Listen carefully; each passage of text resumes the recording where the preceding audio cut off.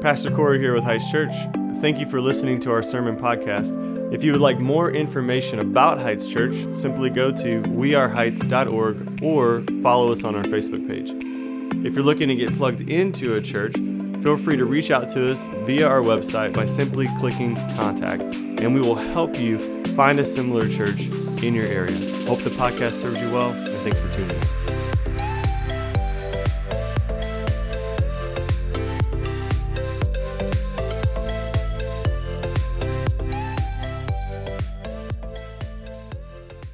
All right, guys, so we're in Revelation, obviously, and the reason we are reading so much at once is Revelation 1:3 says, "Blessed is the one who reads aloud the words of this prophecy, and blessed are those who hear and who keep what is written in it, for the time is near." So Justin is blessed for reading it, we are blessed for hearing it, and we'll all be blessed for keeping it. And so every text that we preach through, even there may be some weeks where it's 2 chapters, it'll be a lot, so we ask you guys to stand. If you can't stand, we completely understand that, and you take a seat if you need to.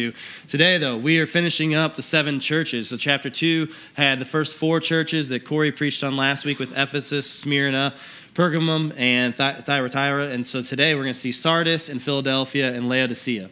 These churches, they're very, very different and from each other, yet there's some similarities with the first and third church, and then the middle church kind of stands on its own. But what we're going to do is we're going to walk through these churches, and you're going to see the characteristics of Christ to every letter that gets written to these churches. You'll see a church culture. You'll see accommodation for the Church of Philadelphia, and most churches were getting accommodations, but not the first and third on this week. They'll see a correction and then a challenge. So that's what we'll kind of see, this pattern will follow. What we're going to happen to see, though, with these churches is that Sardis is the dying church, and Philadelphia would be the loyal church, and then Laodicea, the worthless church. Those are not, the first and third definitions there for those churches are not taglines you would want tagged on to a church that you attend, nor to yourself as a believer. That is a kind of a scary thing, but it is exactly what Jesus calls them. I didn't have to come up with anything. I didn't have to be super creative. I just looked at the text and I said, okay, Sardis is dying or dead. It says you are dead. And Philadelphia, they're pretty loyal to what God has called them to do. And then Laodicea, he literally calls them worthless, wretched, pitiful. They're not clicking on all cylinders as a church. Okay, so these are not where we would want to be. And so I would ask you this, just as we dive into this, is how would you respond if Jesus himself spoke to you through an angel or through a prophet like John and say, here's who you are. You're dying or you're dead. It would not be a good place to be. If you're dead in your sins and trespasses, that means you're not alive in Christ. So that would catch your attention, I would hope. If you're a loyal church, then that's great. That's a boy. Way to go. You are loyal. You're staying true to my word. You're not denying my name. You're doing what you're supposed to do. Or you could get the tagline that Laodicea has, is the worthless church. None of us would want to be called worthless in anything that we do in our lives, whether it be our job, our relationships, or specifically with our relationship to Christ. That would be so scary to have that given to us. So as we break down these churches, what I really saw as I studied is I kind of saw American culture laid out here, maybe even like the American church culture. And the reason I say that is with Sardis, you have this appearance of life, but dead. Appearance of life, but dead. And so what we do in our culture is appearance is everything. We want to make sure that we appear like we have our stuff together, that everything is taken care of, that our finances are fine, our marriage is fine, our household's fine. We want to be Instagram ready. And if Instagram doesn't look good enough with the original picture, we'll just throw a filter on it, and then everything looks great, right? Like how many of us, we'll just throw a filter on, man, that picture didn't turn out just how I wanted it. But if I put this filter on, then there's no blemishes, there's no whatever. I look the way I want to look, and I can present myself the way I want to present myself. I look a certain way now. And then churches do the same thing. They want churches filled with people, filling seats. They'll do anything. They have all the gimmicks. They have all the different things that draw people in. And here's the reality is what you win people with as a church is what you're going to keep them with. So if you win them with the gospel, if you win them with Jesus, they're going to stay because of the gospel and because of Jesus. They're not here for any gimmicks, any catchy sermon series. They're here because of Jesus. But if you win people to fill seats with prizes and fancy programs that don't really amount to anything, they will only stay as long as those programs and those fancy things and the catchy themes keep their attention until something else comes along and they're like me and they're like squirrel and then they take off and then off to the next church to figure out, what else there is out there that catches their eye.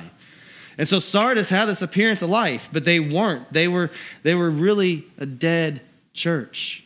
So how many churches in America seem to have everything going well? Everything seems like they're great, but in all honesty, they're dead. And I say that as not a knock on any particular church, but the reality is we see churches closing each and every week. 77 churches a week close their doors across North America. So there is a problem in our church culture that churches appear alive until they cannot appear alive anymore, and then they close their doors. But then you move on to a church like Philadelphia that I think just really shows the heart of most churches in America, and here's why. In 2020, a study by Lifeway Research showed that 70% of churches in America are 100 or less people in weekly attendance. That's not a big church by most measures, but yet it's a faithful church. Half of all of churches in America have fewer than 65 in attendance. So 70% of churches are 100 or less, but half of all churches are 65 or less. Like that should be not a thing that we're like, ooh, bad churches or all the big churches. That's not at all what I'm saying. Like you could be a large church and be super faithful and committed to the gospel and committed to evangelism and missions and be really good and really healthy and be doing everything God calling you to do. But that does not always mean health either. Being large does not equal health in a church. But I want you to see that what we do in America is we want things to be bigger. We want bigger this and bigger that and big time speakers and our worship team putting out albums and all those things. And none of that is bad. But if that is what we're doing just so we can appear a certain way, then we're not being what Philadelphia was, which was just a loyal, committed church. Then you get to Laodicea. And I think this speaks so much to American culture. It says in there with Laodicea, make sure I read it right. I know your works. You're neither hot nor cold. And I'll skip down to verse 17. It says, for you say, I am rich. I have prospered. I need nothing.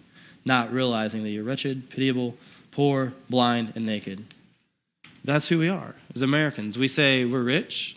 We don't need anything. I think maybe in this room you're like, well, I'm not rich. Well, we've said it here over the past few weeks. We are the wealthiest people in the world.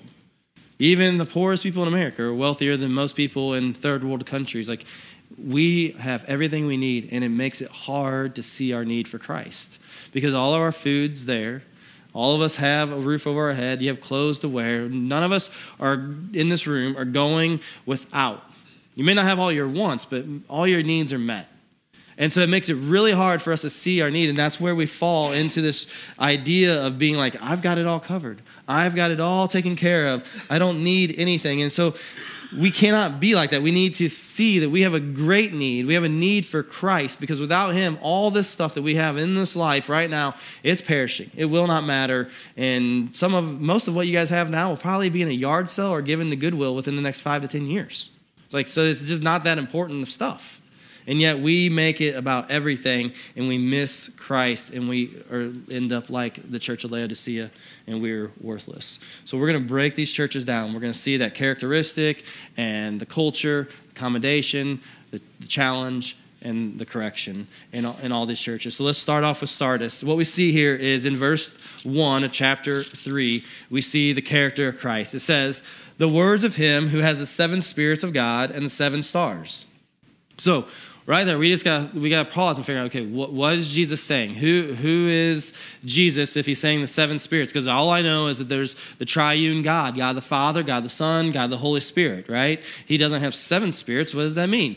Well, Corey talked about it, I think, last week and the week before, that you're going to see the number 7, and numbers appear a lot through Revelation. Numbers are important throughout the whole Bible. 7 is a sign of completion or perfection. And so when he says that he has the 7 spirits of God in his hands, then he is saying he has the Holy Spirit. He has what Sardis does not have. Many in Sardis does not have. He has the Holy Spirit. He's telling them, you have the reputation of being alive, but you're dead. If you lack the Holy Spirit, you're spiritually dead then. And so he's telling him, I have that in my hand. It goes back to Revelation 1, verse 20. As for the mystery of the 7 stars that you saw in my right hand and the 7 golden lampstands, the 7 stars are the angels of the 7 churches. So he's saying, I have these angels in my hand. I'm in control of them. I command them. I send them. He's sending them to these churches. And I have the 7 spirits of God in my hand. So he is saying, the Holy Spirit is here. So we see God the Father who has sent the Son, and then after Jesus does all his earthly ministry, he goes to the cross, he dies, he resurrects, and he ascends to heaven, and he sends the Spirit. And so that's what we're seeing is this triune God who is in perfect unison within itself, revealed in 3 ways, Father, Son, and Spirit. God is now saying, I'm sending the Spirit. God, Jesus, the Son, is sending the Spirit. So he's telling them, this is who I am. This is the power that I have, and you need to hear that. So that's the characteristic of Christ that we see in this letter. So but why would Jesus describe himself that way? It's because, like I just said, this church is dead. They have the appearance of being alive, but they're dead. And the only thing that would make us dead and spiritually is the lack of the Holy Spirit. He wants them to hear that. He wants them to understand what their culture is that it seemed as if they had all their stuff together. It says you have the reputation of being alive. See, this church was not always dead. They had their stuff together. They were doing great things in the past. They were doing ministry. They were doing missions. Whatever that looked like for Sardis in their time, they were actually a faithful, good church at one point in history. And yet now they're riding on the coattails of the generation before them. And that was who they were. That was their church culture, saying, yeah, but we did this. How many times have you, so many of you sitting in this room, really, and it was in the previous service or watching online, you went to a church. And now you're here and you say, well, yeah, the church I used to go to 20 years ago, we were doing great things. We had a robust kids ministry. We had a robust missions or whatever it was that drew you to that church. And then something happened. The generation that was leading that charge and doing all the things, they aged. They got to the point where they couldn't do it anymore. Physically, they had gotten older. And as they pass away and they're no longer there to lead that charge, the younger generation did not step up and do it. And that church was still clinging to that reputation of who they were 20 years ago. And then slowly and slowly it happens. They close their doors and they're no longer a church. God has removed their lampstand because they were riding on the coattails of what they used to do. That can really quickly become the culture of a church. When we stop doing what we do and think we've arrived. We will never arrive until Jesus arrives to bring us back home. Like, it will not happen. Like, we have to keep working or we will be a dead church. So this is so important for us to hear this from Jesus in these words. It's saying, hey, your reputation is that you're this, but you're not. See, he's omniscient. He's omnipresent. He's just everything. He knows all stuff. He's not thrown off by your facade that you've put on. You can fool me. I can fool you. You can even fool people in your missional community if you work hard enough at it. It gets really hard to do because you're spending a lot of time with those people. But you can fool a lot of people. But God has seen into you. He knows if your reputation is really who you are. And he knows that about our church too. Is our heart to glorify Heights? Or is our heart to glorify God through the church that he's given us to be part of? That's the kind of things that we have to be willing to ask ourselves. So I thought through this, and like for me, like I love fitness and doing things and working out all the time, and I haven't used a CrossFit illustration in forever, so I thought, why not just throw one in there for this Sunday? It's been a while, and none of you guys laugh. Whatever, I don't care. You got me for the next 4 weeks, so you're stuck with me. So one of the big sales pitch for CrossFit was selling true fitness, like someone being really fit, not just the appearance of being fit. And they would use the idea, this illustration of if you have a marathon runner and you have a bodybuilder, which one is actually fit? Well, you have a marathon runner who could run 26.2 miles or whatever it is, but they're skin and bones, right? They could do all that, but they're probably not lifting any weights. They don't want to be bulky. They don't want to put on size because it makes it really hard to run 26-something miles. And then you have a bodybuilder who has all the muscles in the world, but if they tried to run probably just from here to the front door of this church, they would maybe keel over with a heart attack because their cardio is trash. Is one or the other actually fit? Now, I'm not debating on the whole CrossFit mind of how they see fitness, but the point being is you can have a facade of fitness and truly be unhealthy as could be. You could put on a facade of having all your life together spiritually, but actually behind closed doors, you're a mess. And so Jesus, he corrects them. He tells them hey, it's not too late. In verse 3, he says, remember. He just wants them to remember. He's hey, wake up, remember what you knew. Don't forget. Don't be lazy. Remember. And then he tells them, strengthen what remains. You're about to literally die.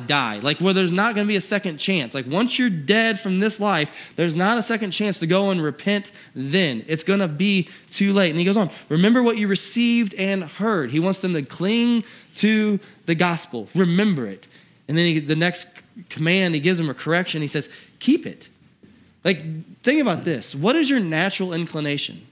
None of us in this room, none of us watching online, naturally drift towards the gospel. If left to ourselves, we will always drift towards the world and towards sin. And if you say, I don't believe you. I just don't. I don't believe you because I know my own heart. If I am left to myself to try to figure out everything on my own, my natural inclination is to drift towards sin. I never drift towards the gospel without focusing back on Jesus. I have to focus back on him. Otherwise, my life is going to get chaotic. And that's what he's telling them here is keep it. Keep the gospel in your mind. Do not give up on it. And then lastly, the last challenge he gives them, he tells them, repent. Repent. Just truly repent. Not just say, I'm sorry, will you forgive me? Repent means to turn away from that sin that you have in your life. They have a lot going on in their life and turn towards Jesus. He's urging them to do that. That's some good news for them. He's not given up on them, but he's telling them, most of you are dead. And why I say most of them are dead is because he tells them, yet you still have a few names in Sardis, people who have not soiled their garments, and they will walk with me in white, for they are worthy. So names matter. You're going to see names mentioned in these three churches that we close with today. And names matter because our name is either written in the book of life or it's not. The book of life it's literally a book that I don't know how it works and how God does it, but he has a book that he has written. Every Christian, every believer, every person who's been born again, their name is written in the book of life. And one day when all the stuff comes to an end, as we're going to read about in Revelation, either your name is in the book of life or it's not in the book of life. And so names matter. And he's saying there's still a few names. So this church hadn't completely died off yet. There's still some people left who are true, genuine believers who are alive in Christ. And he's saying they haven't soiled their garments. If you don't know what that means, I got in trouble last service saying what it meant. So we're not going to go there this service because we're on Facebook Live and I don't need to. So he's saying if they will keep going, I'm going to confess their name before my Father. I'm not going to forget them before his angels. And he's warning them, if you have an ear, hear this, know this. It matters where you're at. So there's an urgency to the believers in Sardis to stay doing what they're doing. And for those who are part of the church of Sardis who are not believers, there is an urgency for them to repent, to turn to Jesus. Now, you get to a church, though, like Philadelphia. They're not all horrible and disobedient. They're a completely different kind of church. We see Christ give his start to this letter, and it says the words of the Son of God. Or I'm sorry, I'm on the wrong text. And to the angel of the church in Philadelphia, the words of the Holy One, the true one, who has the key of David. who opens and no one will shut, who shuts and no one opens. This is pointing back to Isaiah chapter 22, verse 22, where Isaiah writes of Jesus, of a prophecy of Jesus, and I will place on his shoulder the key of the house of David. He shall open and none shall shut, and he shall shut and none shall open. So what we see here is we see a ruling Jesus, a God who is a covenant-keeping God. It means he keeps his promises. All the way back, thousands of years before this is written in Isaiah, Isaiah is prophesying of Jesus that he would be the one who would have the key of David, meaning the kingdom of God, and that whatever he opens, no one can shut, and whatever he shuts, no one can open. It shows his command, his control, and his ability to be over all things. Because this is good for Philadelphia. This is good for their church to know that's the characteristic of Jesus, because they were small, it says. They were a small church with little power. They weren't there with a ton of influence. They didn't have a ton of money. They weren't the strongest. They weren't the biggest, but they were faithful. And they were being oppressed, though, by people who said they were Jews, but were not really Jews. Jesus describes them as the synagogue of Satan. That is not a good name to be bestowed on you either. So when Jesus tells of his power, of his truth, of his holiness, he's saying, I've got you. Though they may be oppressing you, it's okay. I've got you. Just stay doing what you do. I love this quote by Chuck Swindoll. He says this about a church that is smaller. The size of a congregation, the limitations of its location, or the restrictions of its budget should never determine its vision. Instead, churches should set their vision based on the power of their God. God is infinite, magnificent, awesome, and mighty, beyond description or comprehension. When he chooses to open opportunities, the possibilities are endless. All we need to do is trust and follow him wherever he leads. Hear me, church. Jesus is not worried about how big Heights gets or does not get. He is not worried about our budget. He is not worried about who attends here or does not attend here for what he will accomplish through us. Yes, he wants you in church. Yes, he wants us to reach all who are lost within our vicinity and further out to the ends of the nation. But what he will accomplish through us is not determined on any one individual here. But yet know this, though you may feel like your role is small, that you don't know that you play a part, God has specifically designed you to be here now, in this time, in this season, for a reason, what works he prepared before time ever began. That only you can walk in the way you would walk in them. You know, I've wrestled with that as a pastor. I think that's maybe one of the biggest things that pastors have to wrestle with is probably pride. You get up in front of people week after week and you talk and people listen to you, they respect you, and then you see other pastors who are preaching in front of bigger crowds or writing books or they're speaking in conferences or they're leading different things, and you start thinking, man, I would like that. Man, why am I not doing that? Well, yet God has got a plan for each and every one of us. I know without a shadow of a doubt, God has called me to be in Collinsville to do what he has designed me to do. To help be part of the leadership of this church, to lead out in our missions efforts and our church planting efforts, to preach when called upon, to do the things that he's designed me to do, to care for my family, to care for my friends, to be in a missional community. Those are all the things that God has designed me to do. And could someone else do them? Yes, I am replaceable. Someone else could be hired in a month and replace me. It would be no problem. But yet they wouldn't be me. And they wouldn't be doing it the way that God's designed me to do it. Wouldn't be wrong or bad, but yet the point is each of us has a role to play. And no matter if you think, well, I don't have a big impact, you have all the impact that God needs you to have. And so when we see a church like Philadelphia, we can know that no matter what happens, we're going to move at the end of this year into this new building, praying that God blesses and uses us to reach more people. But no matter what happens, we just got to stay faithful and true like this church here, knowing that Christ holds all the results in his hand for what we're going to do. And this church had such a missions and evangelistic passion. They just desired. And he's telling them, I know your works. Behold, I have set before you an open door. I hope that's what he's saying to us as a church. Hey, Heights, I know your heart.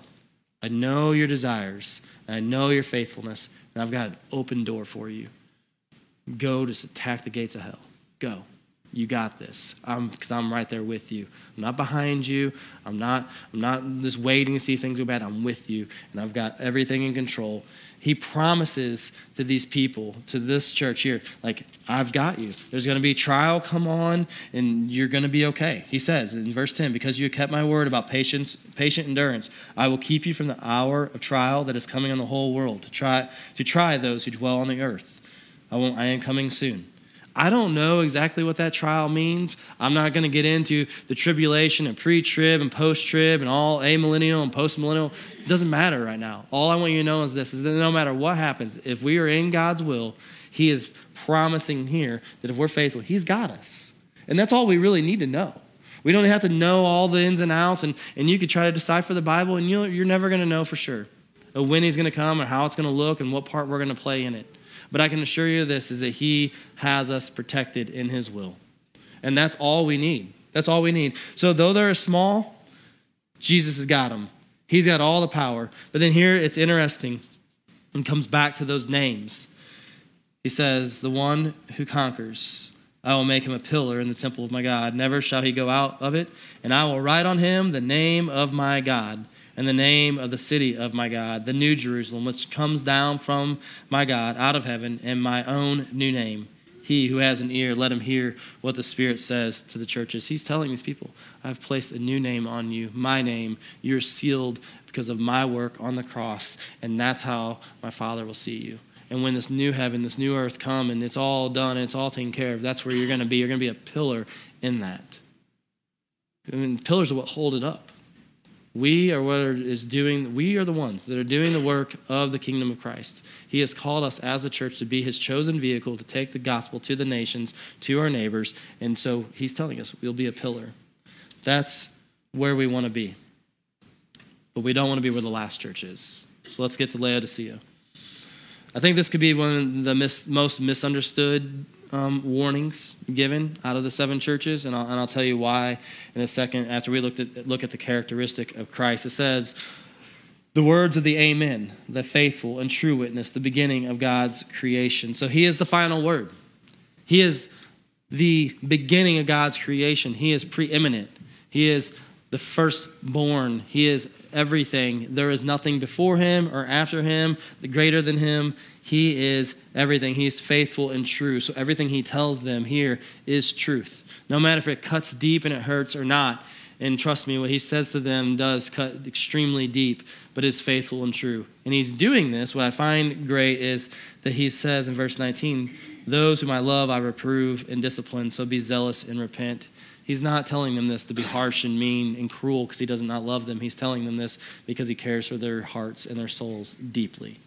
And so I hope that you know today as you hear these words, he cares for your heart and your soul deeply. And so if any of this is moving in you, you got to know okay, maybe he's calling me to respond to you. But let's dig into what he's saying.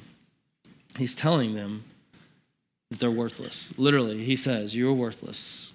You are wretched, you're pitiful, you're poor, you're blind, you're naked. There's nothing good there. And the reason why is because he says that they're lukewarm. And what we've done in American culture with that, and the way we break that down is we say, well, that's a lukewarm Christian. It's not. It's not what he's getting at, okay? I'm going to just cover this whole lukewarm Christian thing. Either you're a Christian or you're not. Either you're a disciple who makes disciples or you're not. There's no in between.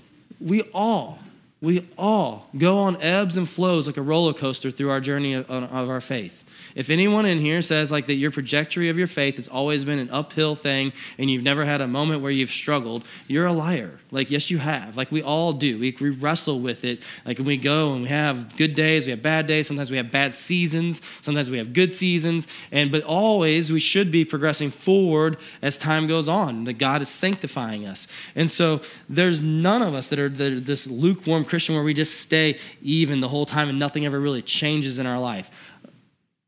I'm not saying anyone in this room is not a Christian or anyone watching online, but hear me very, very clearly.